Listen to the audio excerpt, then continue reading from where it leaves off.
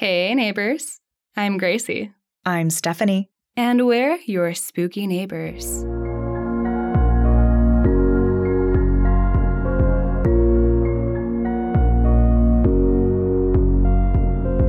So today we have another local favorite for you. It is Felt Mansion and the Melonheads. Ooh, that sounds like a band name. It kind of does sound like a band name. I'm for it. I like it. I think we should keep it. What genre should we be? Psycho-punk rock. Ooh. Psycho ADHD pop punk party rock. That sounds great. I mean, I can do the ADHD. Dope. And like, whoa, kind of psychedelic part. Right? A little bit. Easily distraction. Oh, easily distracted. Yeah. We've got that covered. So good. Yes. Okay, so I have heard quite a few personal experiences around Felt Mansion, people that have grown up in the area and things that they have seen. Some people that have worked at Felt Mansion, maybe some ghost that they have encountered. And I'll share a few of these with you, as well as some of the history and a ton of folklore. We've got some hauntings and all sorts of cool stuff around this really incredible place. This sounds like a really action-packed episode. Yeah, you ready to dive in? I sure am. Well, we are starting with the Melonheads. What are Melonheads, you ask? Melonheads are described as small humanoids with bald, bulbous heads that are out of proportion with the rest of their bodies. They're small and frail, with crooked, gnarly, razor-sharp teeth, spindly long appendages, and glowing eyes? Whoa.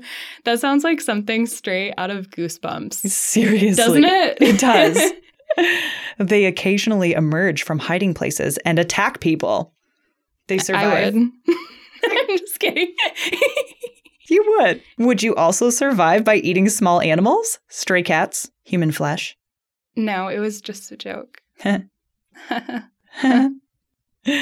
I think they prefer the flesh of teenagers. Mainly those teenagers that go hunting for melonheads. Oh, thank God we passed that. Some teenagers may have not. Oh, wow. Whoa. Yeah. No, that was one of the stories that I heard about, that my one of my friends that grew up around the area, that's what they did in high school as like a pastime. They would go melonhead hunting. Like, go out in the woods with some axes and baseball bats and go searching for melonheads. That has such a Stranger Things vibe. I love it. Yeah, like it is, but like, that's so fucked up. That's... I'm for it for the Stranger Things vibe. Sure, but like to attack small people, humanoids, like maybe like disformed people. That yeah. So I feel like this is also going to be kind of a little bit controversial as well of a topic. So we'll tread lightly and keep it lighthearted, as per usual. So in our research, we have found a few different origins of the Melonheads, some from Michigan, some from Ohio, Connecticut, and the first sightings that trace as far back to the mid-19th century in Germany and England.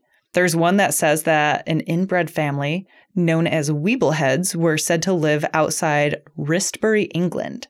Other locations are typically found on the outskirts of town in a heavily wooded country road area. So building off from the idea that melonheads have lived in more rural settings, there is a theory that the term melonheads stems from the word Melungen. So they are people of mixed race and have an ancestry stemming back to European outcasts, like freed slaves, Native Americans, and they kept to themselves. So basically in this modern day terminology, it would be like, considered mixed race. Yeah. So these people wanted to keep to themselves, so they just retreated back.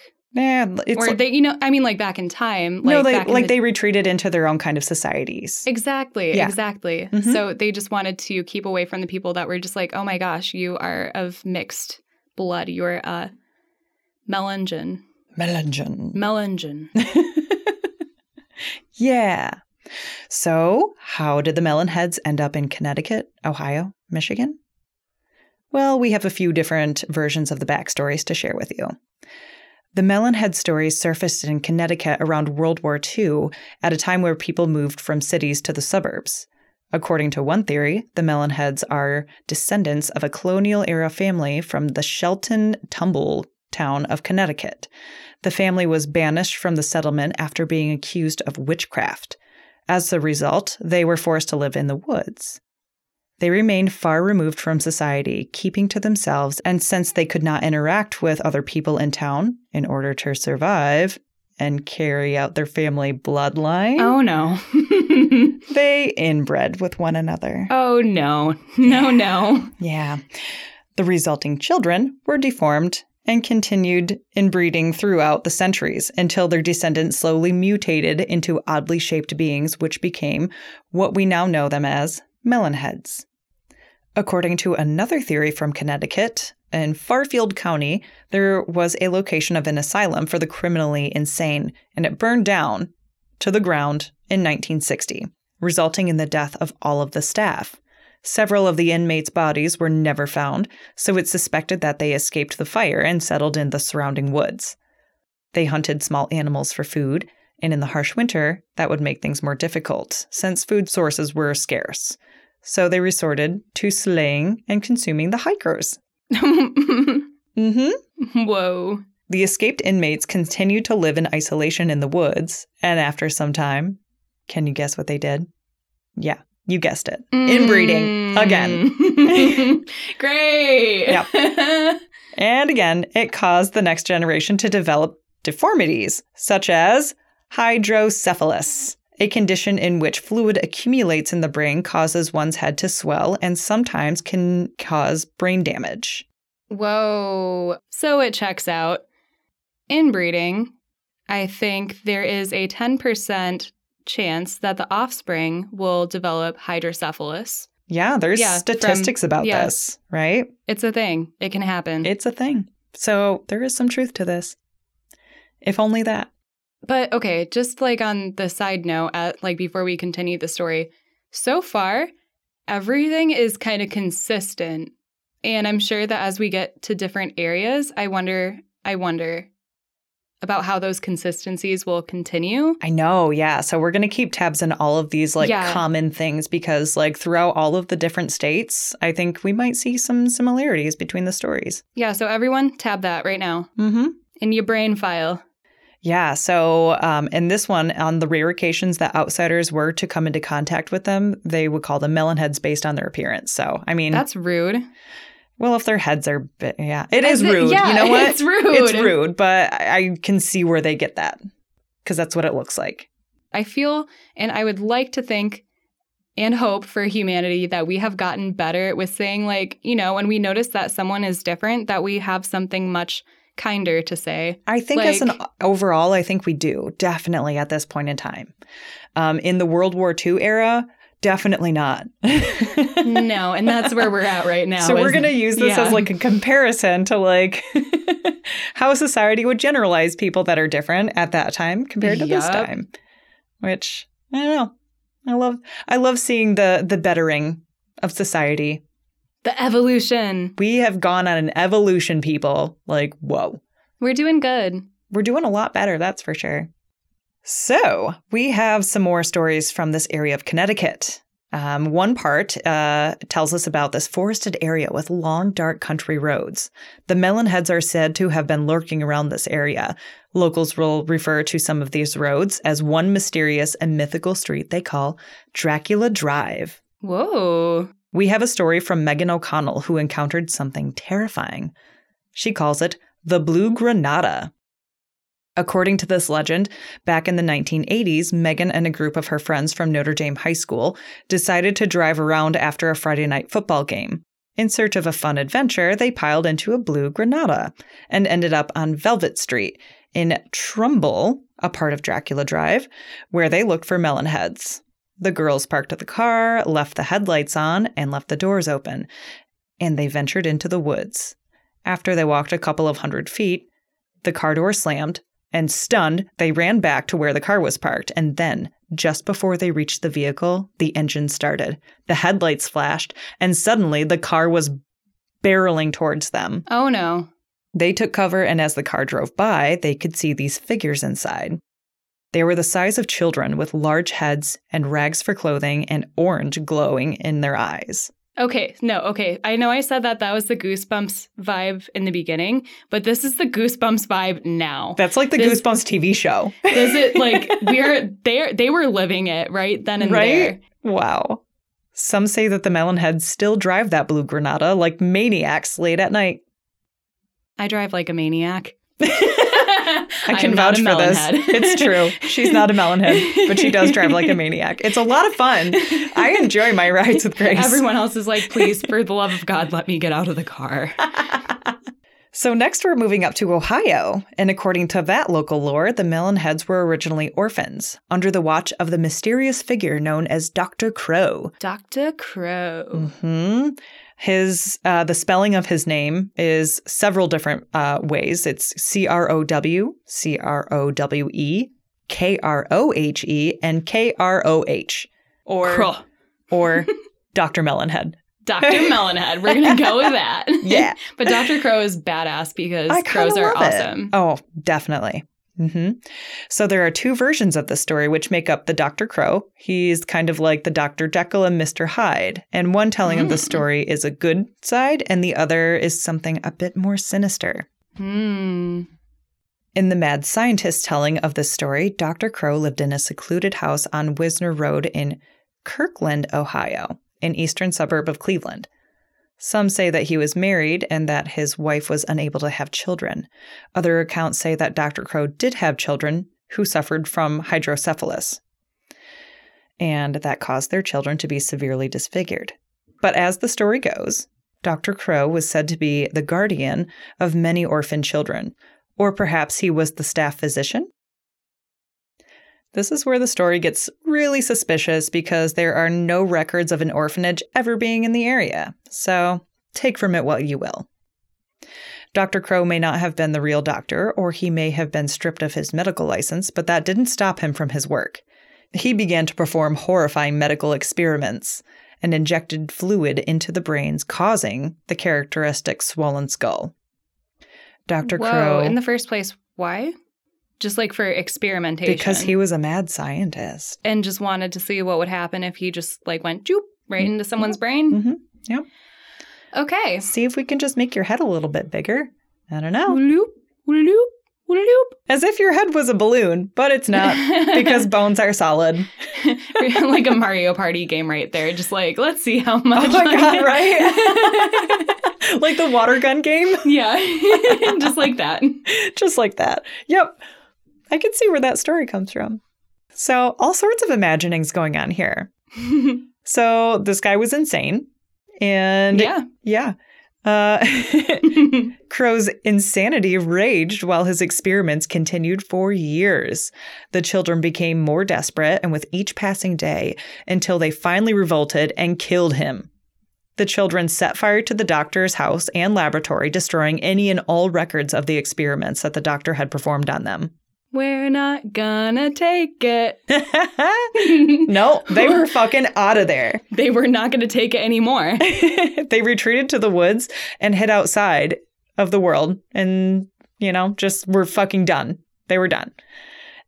Seeking food and shelter wherever they could find it. Okay. So mostly probably out in the woods. Oh, so those, have you seen those spooky little, Chris and I call them witch huts?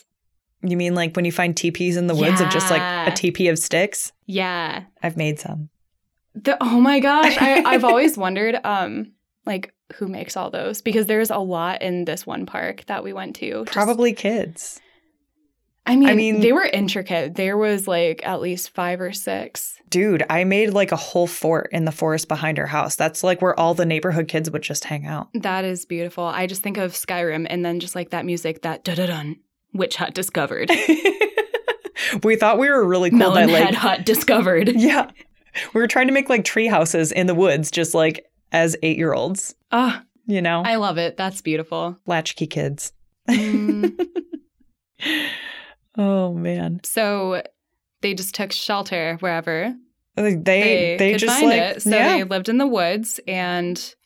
Well, that is the evil Dr. Crow version of the story. And next I have the good side of Dr. Crow. Okay. Let's hear it out. Yeah, so the good doctor story. Dr. Crow was a gentle and loving man seeking to help the children suffering from hydrocephalus.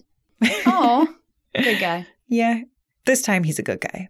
So, maybe because of his personal history, and maybe out of the goodness of his own heart, Crow took in dozens of orphans, abandoned and unwanted children, and giving them safe and secure places to call home.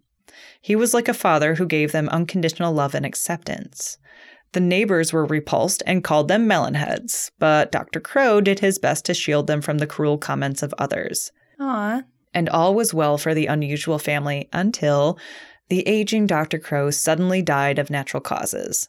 His adopted children were scared and alone, and with no one to care for them, enraged and fearful of the outsiders, they burned down the house with Crow inside of it and escaped into the woods. As the years passed, they continued to live out there, and the melonheads grew. The ones who survived reproduced, creating more disformed offspring. Tabbed. Another. The insanity was passed on, as well as the physical characteristics. Eventually, they became less human and more humanoid. Local lore depicts them as territorial and angry, responsible for attacks, kidnappings, thefts, pets and livestock for food. Oh. And also, cannibalism was not out of the question. I'm sure. Times were desperate. Times were hard. Hello, lonely teenager. Living out there. Would you like to come into our Melonhead witch hut? We have some cool things to show you. Nom, nom, nom. Oh, no. We would be easy targets, Steph. You know it. You'd be like, sweet, what do you have? And I'd be like, dude, sweet. I'd be like, cool. Can I help you get more of that? And I'd be like, I want to see. Immediate death. But before you eat me, can I show you some better food? That's what I'd be like. You could eat my foot, but... Would you be interested in some vegetables? And some rice and whole grains? I could show you how to forage. Backyard salads for everyone. Check out this sweet mushroom. That's amazing. Oh, wow. There's nothing wrong with foraging and mushrooms that grow in the woods. I've eaten them before. I did not know that dandelions were their leaves were arugula. Did I say that right? No. So dandelion green, you did say it right. Dandelion greens are dandelion greens and arugula is arugula.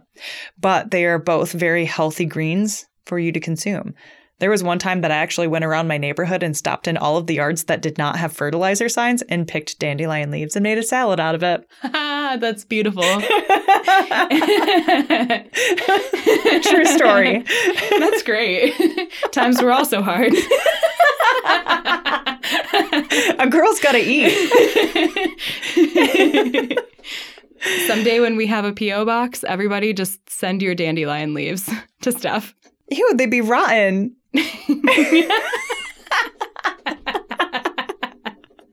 Oh my God. Maybe not in an envelope. Preserved. I'm actually really picky. Fresh picked or nothing. I'm sorry, guys. Wow. Oh, wow. Okay, so we do have some even more stories from Ohio. There's a few of them here. Okay. So there's a man named Tony, and he encountered a melonhead in Chardon, Ohio. Chardon. Mm-hmm. Tony was driving with his family down Chillicothe Road, and they came to a section of the road with fields on both sides, and there was an irrigation ditch separating the road from the fields. That's where Tony spotted him. He explained, "I looked out of my window and saw him, a melonhead. He or it was running next to the ditch. We were going 45, 50 miles an hour, and the melonhead was actually keeping up." Could you imagine? I'm picturing this right now, I'm kind of terrified. Hold on. Do you know the meme that's it's the 30, coming up on millennials, and it's this rear view mirror, and there's a guy that's running after you. Could you imagine that too? A melonhead that's just running after you full speed. Oh my God, that's terrifying. Ooh, I'm going to try to make a meme for this, guys. Do it, for Grace. This episode, I will. I bet. So Tony goes on to describe the Melonheads' clothing as ripped down the pants. Nope. Ripped down the pants. Okay, that's... Times were hard. Oh my God. So Tony goes on to describe the Melonheads' clothing. Ripped brown pants, white shirt with red stains, and about 5'7", light brown skin, large heads, 2 holes where ears should have been. The creature jumped into the woods after their car went around a curve of the next road. They are still fucking taller than us. Yeah, by like 5 inches at least. That's so sad. Man, 5'7" is like average height for most people. It is. So for all of our shorties out there, hi. Hey, shorties. Hey, we're all with you. fun-sized. Melonheads are taller than us. It's fine. There's tall people to grab things for you. Tall people reach stuff and see the world from a different perspective. Although sometimes when you wear like really high heels, like 6-inch. Oh, dude, and like you feel so powerful. I know. Or like my big goth platform boots. Dude, those are powerful. Yeah. Yeah. Yeah. They're a level of power. Mm-hmm. Oh, okay. So we're going to go into nuclear experiments in our next theory. Mm-hmm. Are you ready? Yeah. Yeah.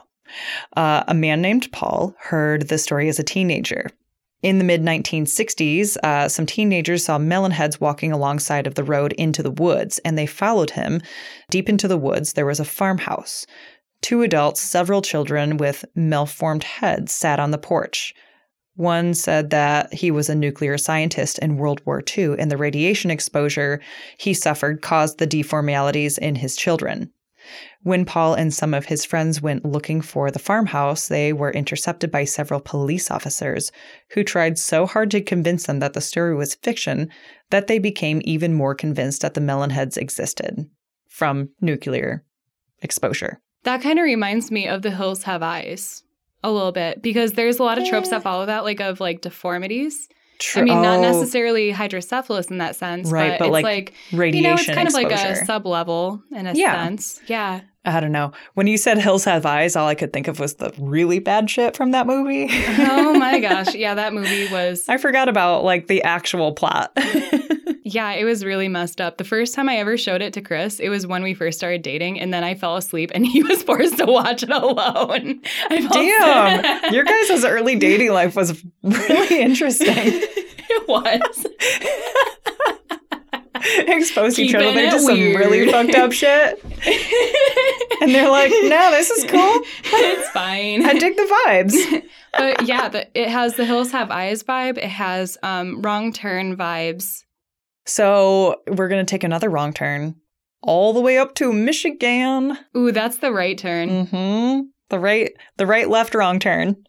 Ooh, left, right game. Right over onto Michigan. Yeah. Beyond the thick forested areas, grassy dunes, and scenic waterways of Allegan County lies a small and artsy town called Saugatuck. Here lies yet another place for the Melonheads called home, the Felt Mansion. Mm-hmm.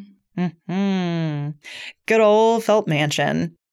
So this place we have visited too, there's a lot of cool stuff to do around the area. There's a disc golf course. There's like a dirt bike course. There's a beach nearby. That's personally my favorite beach of Michigan is Saugatuck. It's kind of my favorite beach too, honestly. It's like a nice hike into the woods. Yeah, and it's private because you have to hike like a mile or so to get there. And a lot of people don't want to do that. They just want to loaf on the beach. They just want to go and loaf, but it's the journey, friends. It's the journey there. It is. Like the trees are so tall and the walk is so pretty. Man. Yeah, really if I was a Melonhead, I'd want to live in the Felt Mansion too, honestly. So Felt Mansion itself, like it's a huge wedding venue. Like it's a beautiful place to get married. And some of the stories that I've heard from people that have worked there in catering. So I think he said something, there is like the story of a little girl who will like go around late at night and just like knock stuff off the shelves. But like after midnight, you know, when they're all cleaning up and all of the guests have left and everything. And sometimes you have to go down to the basement for something. And there has been sightings of this like little girl running around and things falling off the shelves and all sorts of weird stuff. Ooh, causing the chaos. Uh-huh. I like it. So to get a little bit into the history of Felt Mansion, it was in the early 1900s that the Felt family moved to Saugatuck and fell completely in love with the area. In 1919, Dorr Eugene Felt purchased a few hundred acres along the lakeside of Michigan, and he called this estate Shore Acre Farms.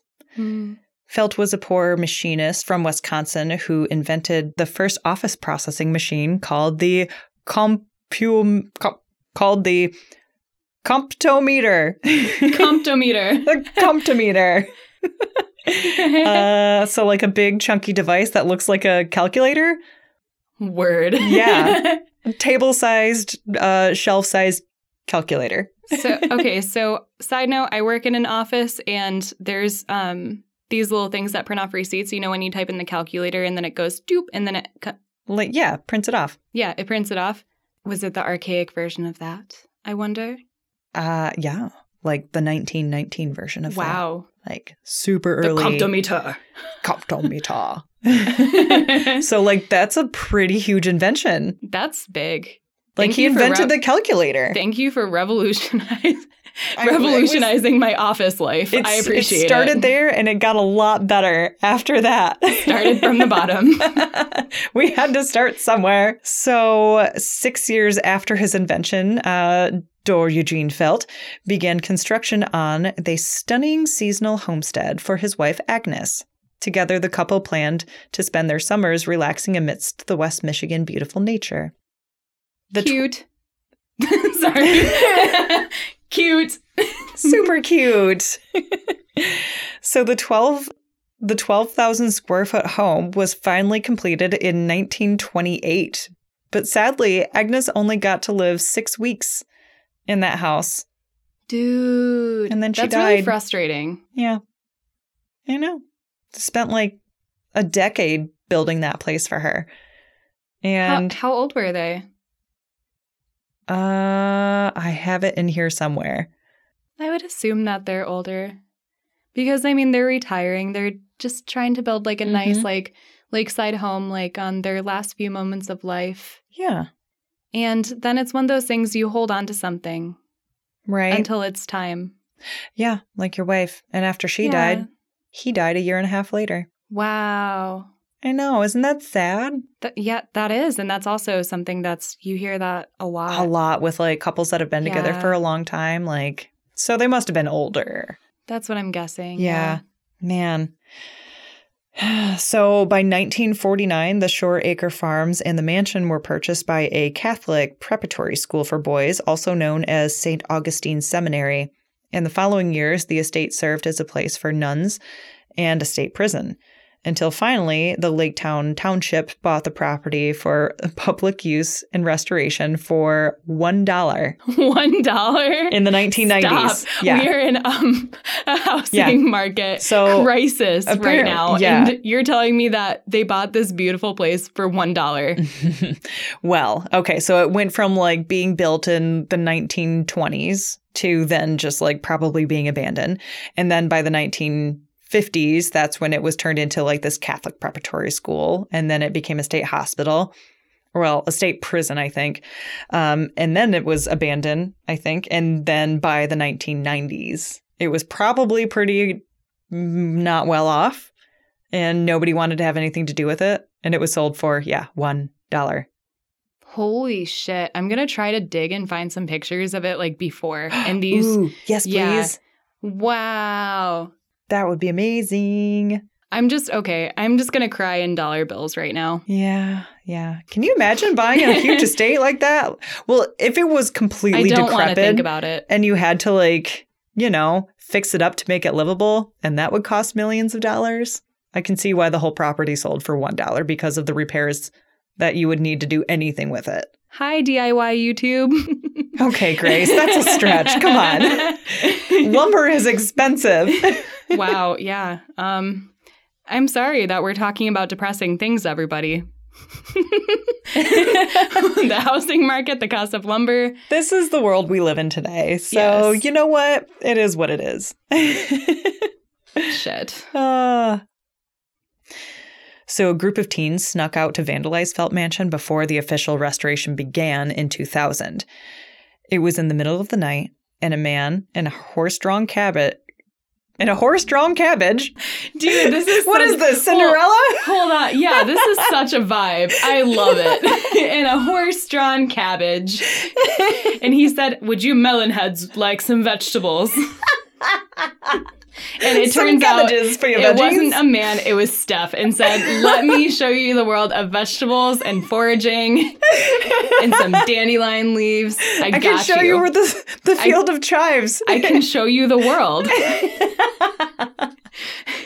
We know where the good mushrooms are. Show us the good goods. Oh my God. Blooper reel content, right? Oh no, I'm thinking about keeping it. Okay. So this horse-drawn carriage or cabbage, whatever you like. Wow. Oh, yeah. So this is really adding to the paranormal spooky vibes. A horse-drawn cabbage. I'd be freaked out. Not gonna lie. Either way, it definitely freaked out these teenagers, and they got the fuck out of there. I'm a paranormal cabbage. Wow. All right. Eat your vegetables, children. Eat the broccoli. Eat the kimchi. Oh, fuck, I love kimchi. That is the only vegetable I will accept. The only cabbage I will accept. I agree, yeah. It's the only cabbage I want is kimchi. Please and thank you. Yeah. Mm-hmm. All right. So we have another story, a paranormal sighting from somebody who lived in Laketown Township for over 12 years, and they said that they've heard some wild stories about Felt Mansion. They said that many visitors would recall seeing children playing atop of the stairs and then jumping off the balcony of the house. But then they'd just disappear. Whoa. Mm-hmm. Shadow people were commonly seen around Felt Mansion as well. They'd appear, taking on the form of a human, but with a darker and more shadowy presence around them.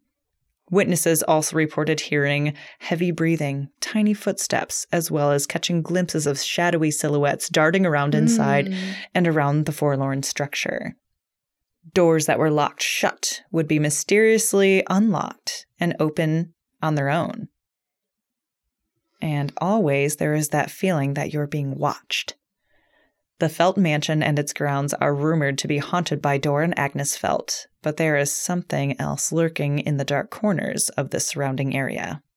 Melonheads. So the legend has it that Felt Mansion has long served as a hiding spot for melonheads.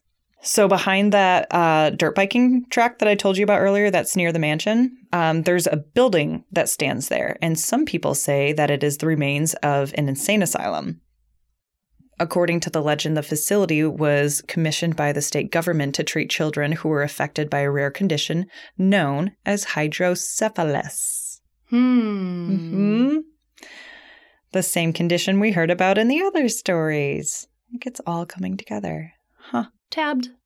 They say that a family who lived near the area gave birth to a brood of deformed children with massively oversized heads. And it turns out they suffered from hydrocephalus. The children were then shipped off to the old insane asylum, where a terrifying madman performed twisted experiments on them. Another tab. Another tab. The children already suffered severe mental and physical deficiencies due to their disease. By now, they were in improper care while being constantly experimented on. They continued to mutate until they were hardly even human anymore. They became little more than wild animals. So it kind of makes sense. I mean, all of that mutilation and experimentation, like, I'd be pretty pissed off. People who were suffering from these kind of ailments would be pretty mad as well. Yeah, absolutely. One version of the story about the asylum says that it closed due to lack of funding, and by this time the Melonheads had become so feral to the point that the asylum deemed that they could no longer be placed in human institutions. So they just released them to the surrounding forest. Release the Melonheads! Just like, go free! Go on, get! Go on, get! You're animals now! Be free, little ones! Wow, that's not like taking in a bird with a wounded wing and then just like setting it free again. I hate it. I fucking hate terrible. it. Why would they? That's a really fucked up theory. Assholes. I hate it. Another version of the story says that the children were sick and tired of being guinea pigs, so they devised a plan to escape the asylum and to get rid of the doctor once and for all. On one rainy night, they attacked the mad scientist, escaping the hospital with his body and fled into the woods. The children had no place to hide the body, so they chopped him up into tiny pieces, which they scattered throughout the mansion. That is sinister. Rumors exist that teenagers who had broken into the mansion saw ghosts of these children. They claimed to see shadows through the light coming from the open door, which displayed the scene of the doctor's murder. Oh, okay. Mm-hmm. You're just breaking in, and then you just see this like shadow of, I just imagine it's like a ghostly reenactment. Bulbous head, and then a knife, and then just he. Just like chopping up the doctor. Bit. Chop. Wow. So another version of the story says that the Melonheads completely lost their sense of humanity, so they revolted against the doctor and feasted on his flesh before scattering his bones around the Felt Mansion. Mm-hmm. Okay. So they could have just chopped him up, scattered him, or they could have eaten his flesh before scattering the bones. I don't know. All sorts of theories here. Wow. So they say that the Melonheads resided inside Felt Mansion because it was very large and it had many places for them to hide. This was during the time when it was abandoned. I mean, yeah, it's a beautiful mansion to them. It is. And later, once it was sold and then renovated, they retreated to a system of underground tunnels. So the Michigan legend maintains that there was the presence of an asylum which the children escaped or were released from. And this is for all the variations of the story that we shared. But according to the Allegan County Historical Society, no asylum ever existed. Okay. Although there was a prison, but nonetheless, the details of the story have been part of folklore for decades. Okay, also tabbed. Mm-hmm. Yeah. Like they came from an asylum, except for there never was one. Another rumor says that the term Melonhead supposedly came from the students who attended the Felt Mansion when it was a seminary in 1949. Evidently, the name was coined to be describing smart kids. So one of the students from the seminary recalled, in his words, quote, "Rumors start because of the unknown. Melonheads were actually seminaries at St. Augustine's in the Felt Mansion. The local kids call us that because it was a private school and we were all brainy," unquote. Somehow the term got completely twisted and tied to the hydrocephalic forest-living children. Yeah. So I could see, like, you're so smart, you Melonhead. Yeah, but that then, makes like, a lot of sense. All of this, like, folklore about Melonheads being deformed inbred children or experimented on asylum patients. I mean... Yeah, so is this where we kind of mix all the tabs together? Okay, so we have legends from Europe, and we have legends from Connecticut, Ohio, and Michigan. Yeah. And they're all, like, pretty similar, right? A little different. What do you think? Okay, so let's just find thoughts? let's find the common underlying themes. I noted like some kind of witchery. Of course, there's a lot of incest, a lot of inbreeding. There's some mad scientists as well.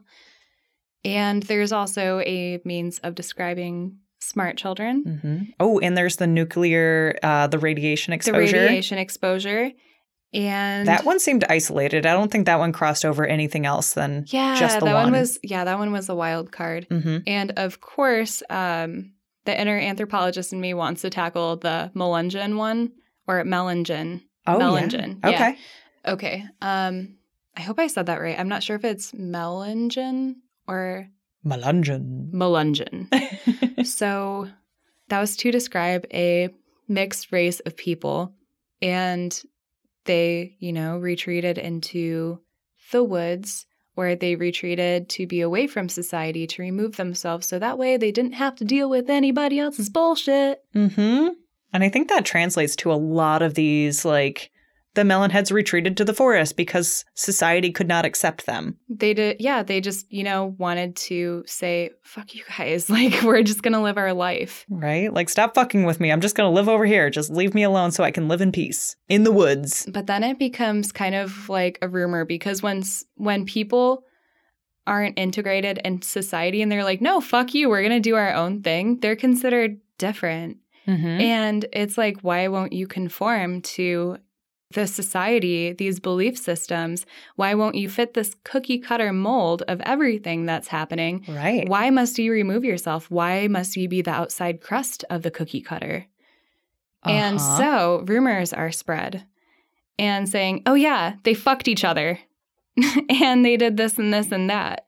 Or just creating and dividing more of a sense of the otherness than what was already so it present. it just kind of builds more and more and more on that separation from one society to these outcasts. Yes, we could also possibly link that to the brainiacs of the Felt Mansion as well, because they're so smart and what all these other kids were just like super jealous and like, okay, I'm just going to slack off, not get good grades, but oh my gosh, you're so smart. You're a melonhead. Yeah, well, it's like, like private school kids versus public school kids, like, oh, you're a smart brainiac, Yeah, I can just think like Pinky said, like, oh. And it can go both ways. I've seen it go both ways in that sense. But yeah, it's another thing, like the super, super brainiac. There's like a level of human jealousy or, striving to be better or want to do better for yourself. But you look at what others have, like what they have or what they can do and what their mind capacity is. What are they capable of? And you create these stories maybe out of fear or jealousy because it's something that you're not familiar with. It's unknown. So you try to tack something onto it that makes sense to you when it probably has no basis in reality whatsoever, or very little, if any, Yes. There was a train of thought going on there too. I'm sorry, I totally... No, that was good. No, I wanted to add on to that train of thought. So there's another one of the tropes of deformities in horror movies, just as we also discussed in this episode, of The Hills Have Eyes and Wrong Turn. The trope is just hillbilly, cannibal, deformity, inbred monster people. Eat, destroy. Nightmares. Yes, exactly. The stuff of Removed nightmares. from society. Uh-huh. Yes. And that's a sense of otherness. There's also maybe the nuclear disaster. It would be really interesting to create a full-ass timeline on all of these events and when the first urban legend occurred and pairing it with things that were going on in society at that time, such as the release of a movie or some kind of popular culture, to see how these legends are spread. I have a theory. Yes. So in the World War II era, there seemed to be a lot of the, otherness that people have just been like pushed to the edge of society. But then maybe the asylum stories came about in like the 1940s through the 1960s when asylums were in a really rough shape. Yeah, they were. If you haven't listened to our Traverse City State Hospital episodes, there's a lot of good information about what society was like, what the mental health and asylum society was like at that time. And it was barbaric. It was scary. There were a lot of weird experimentations going on. So a lot of that was just kind of thrown around in stories at that time. So I got goosebumps. I just got goosebumps with talking about all this. That's right. Wow. So like crazy experiments would go on and then, people would get fed up with it and kill their doctors or flee or try to escape. Yeah. So who's to say somebody didn't escape and then just try to go live in the woods? I think that did happen in Traverse City. That somebody told me that there were signs posted around the area to like not pick up hitchhikers because of how often people would escape from the asylums. Side note, when did hitchhiking laws become officially, illegal? of you can't pick up hitchhikers anymore? Because I don't exactly know, but I want to say like in the 2000s, because I think it was still a thing like pre-2000. I want to think so too, because my mom picked up a lot of hitchhikers because of course she fucking would. Yeah. And there's this one old guy that like smelled like piss and she just picked him up and I was like, Mom, he's really fucking creepy. Being like 8 years old and sitting in the middle of like this truck and being forced to sit by like a potential, I don't know. I mean, he could have been like an old, he honestly, I'm still alive today, so he wasn't a killer. Well, that's good. Yeah. Man, I have never picked up a hitchhiker. I've never been in a car with anybody who picked up a hitchhiker. I mean, like, who knows? It could have been, it could be anybody. It's really scary. A complete stranger on the side of the road and you have no idea. But at the same time, I don't know. We could go on tangents about this. We really could. So going back into don't pick up hitchhikers. Okay. Yeah. Or don't pick up melonheads. Don't let them steal your car as well. But if you actually see one, like, okay, so here's something. We don't have any solid evidence that melonheads exist. There are drawings and there are like old pictures from the 1940s, but there is nothing to prove that they actually exist. These stories, though, I wonder what happened, especially the Blue Granada. I know. That's a wild one. That one is wild. It sounds like a wild 1980s story. Like that picture is just so, I got goosebumps again. It's just so beautifully painted because I love Goosebumps as well. And it just had Goosebumps vibes. Somebody tell us, was this actually a Goosebumps story? Because it just feels like it was. Yeah. The Blue Granada. The Blue Granada. Oh. Or was their car actually...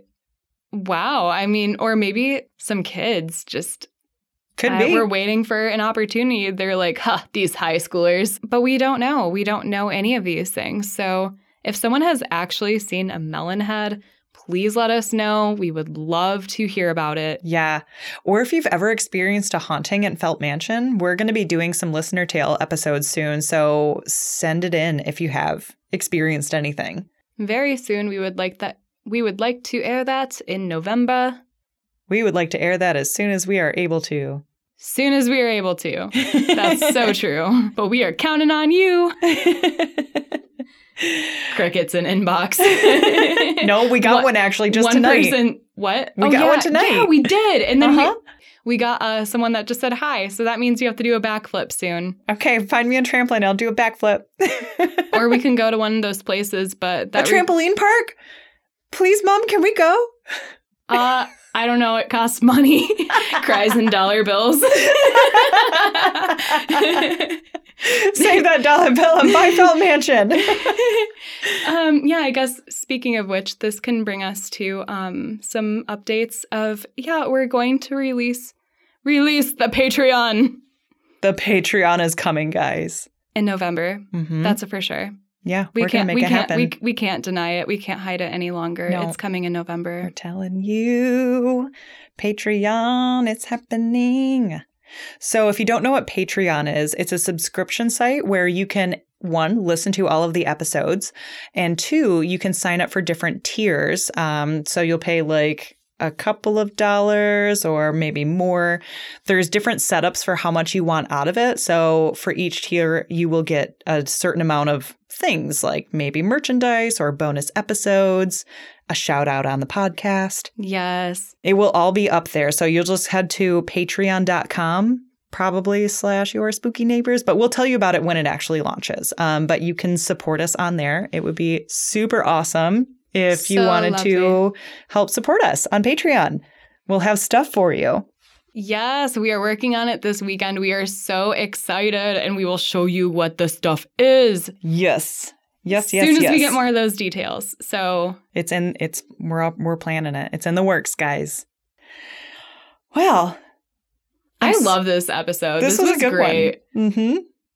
This was a nice break from murder. There was a lot of murder going on the previous week. Yeah, there really was a lot of murder. I mean, there was a lot of potential murder and eating of flesh and doctors in this one, but I know folklore stories. I love urban legends and folklore. Me too. If you guys know of any that we haven't covered, let us know. Yeah, even if it's out of Michigan, too, if you're listening from another state, it's like a game of telephone where you can just tell us and we'll just do it. Mm-hmm. Just like, hey, I heard about this. And we'll like research.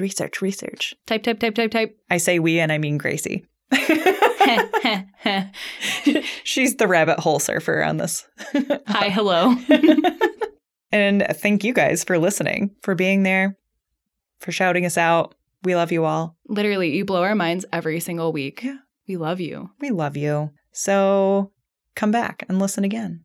And if you liked this episode, find us on Facebook and Instagram. Give us a like and a follow and maybe say hi. And we'll say hi back. And maybe I'll do 2 backflips. I will not do any of them. That's okay. I got hurt twice this week putting up Halloween decorations. That's it. Twice. I just had a better idea. What? So I started yoga teacher training and I'm getting a bit more dedicated into my practice. And I've got some cool poses that I can do now that I couldn't do before. Maybe I'll do a flying pigeon or a bird of paradise for the next person that says hi. That's a realistic thing. That is a realistic goal. Yeah, Steph is in yoga teacher training now. That's another update. So everyone just, if you're listening now, just like literally send us a Gmail, yourspookineighbors@gmail.com, and tell her she's doing a fucking awesome job because this is like her 3rd job, okay? And she's killing it. So you know what? Come on back next week. Halloween. Okay, we have some really good ones. We are so fucking excited. I'm not apologizing for my language. We are so fucking excited. So with that, we will see you next week. See you next week, guys. And crack a few cold ones next week then. Party style with your spooky neighbors. Bye. Bye.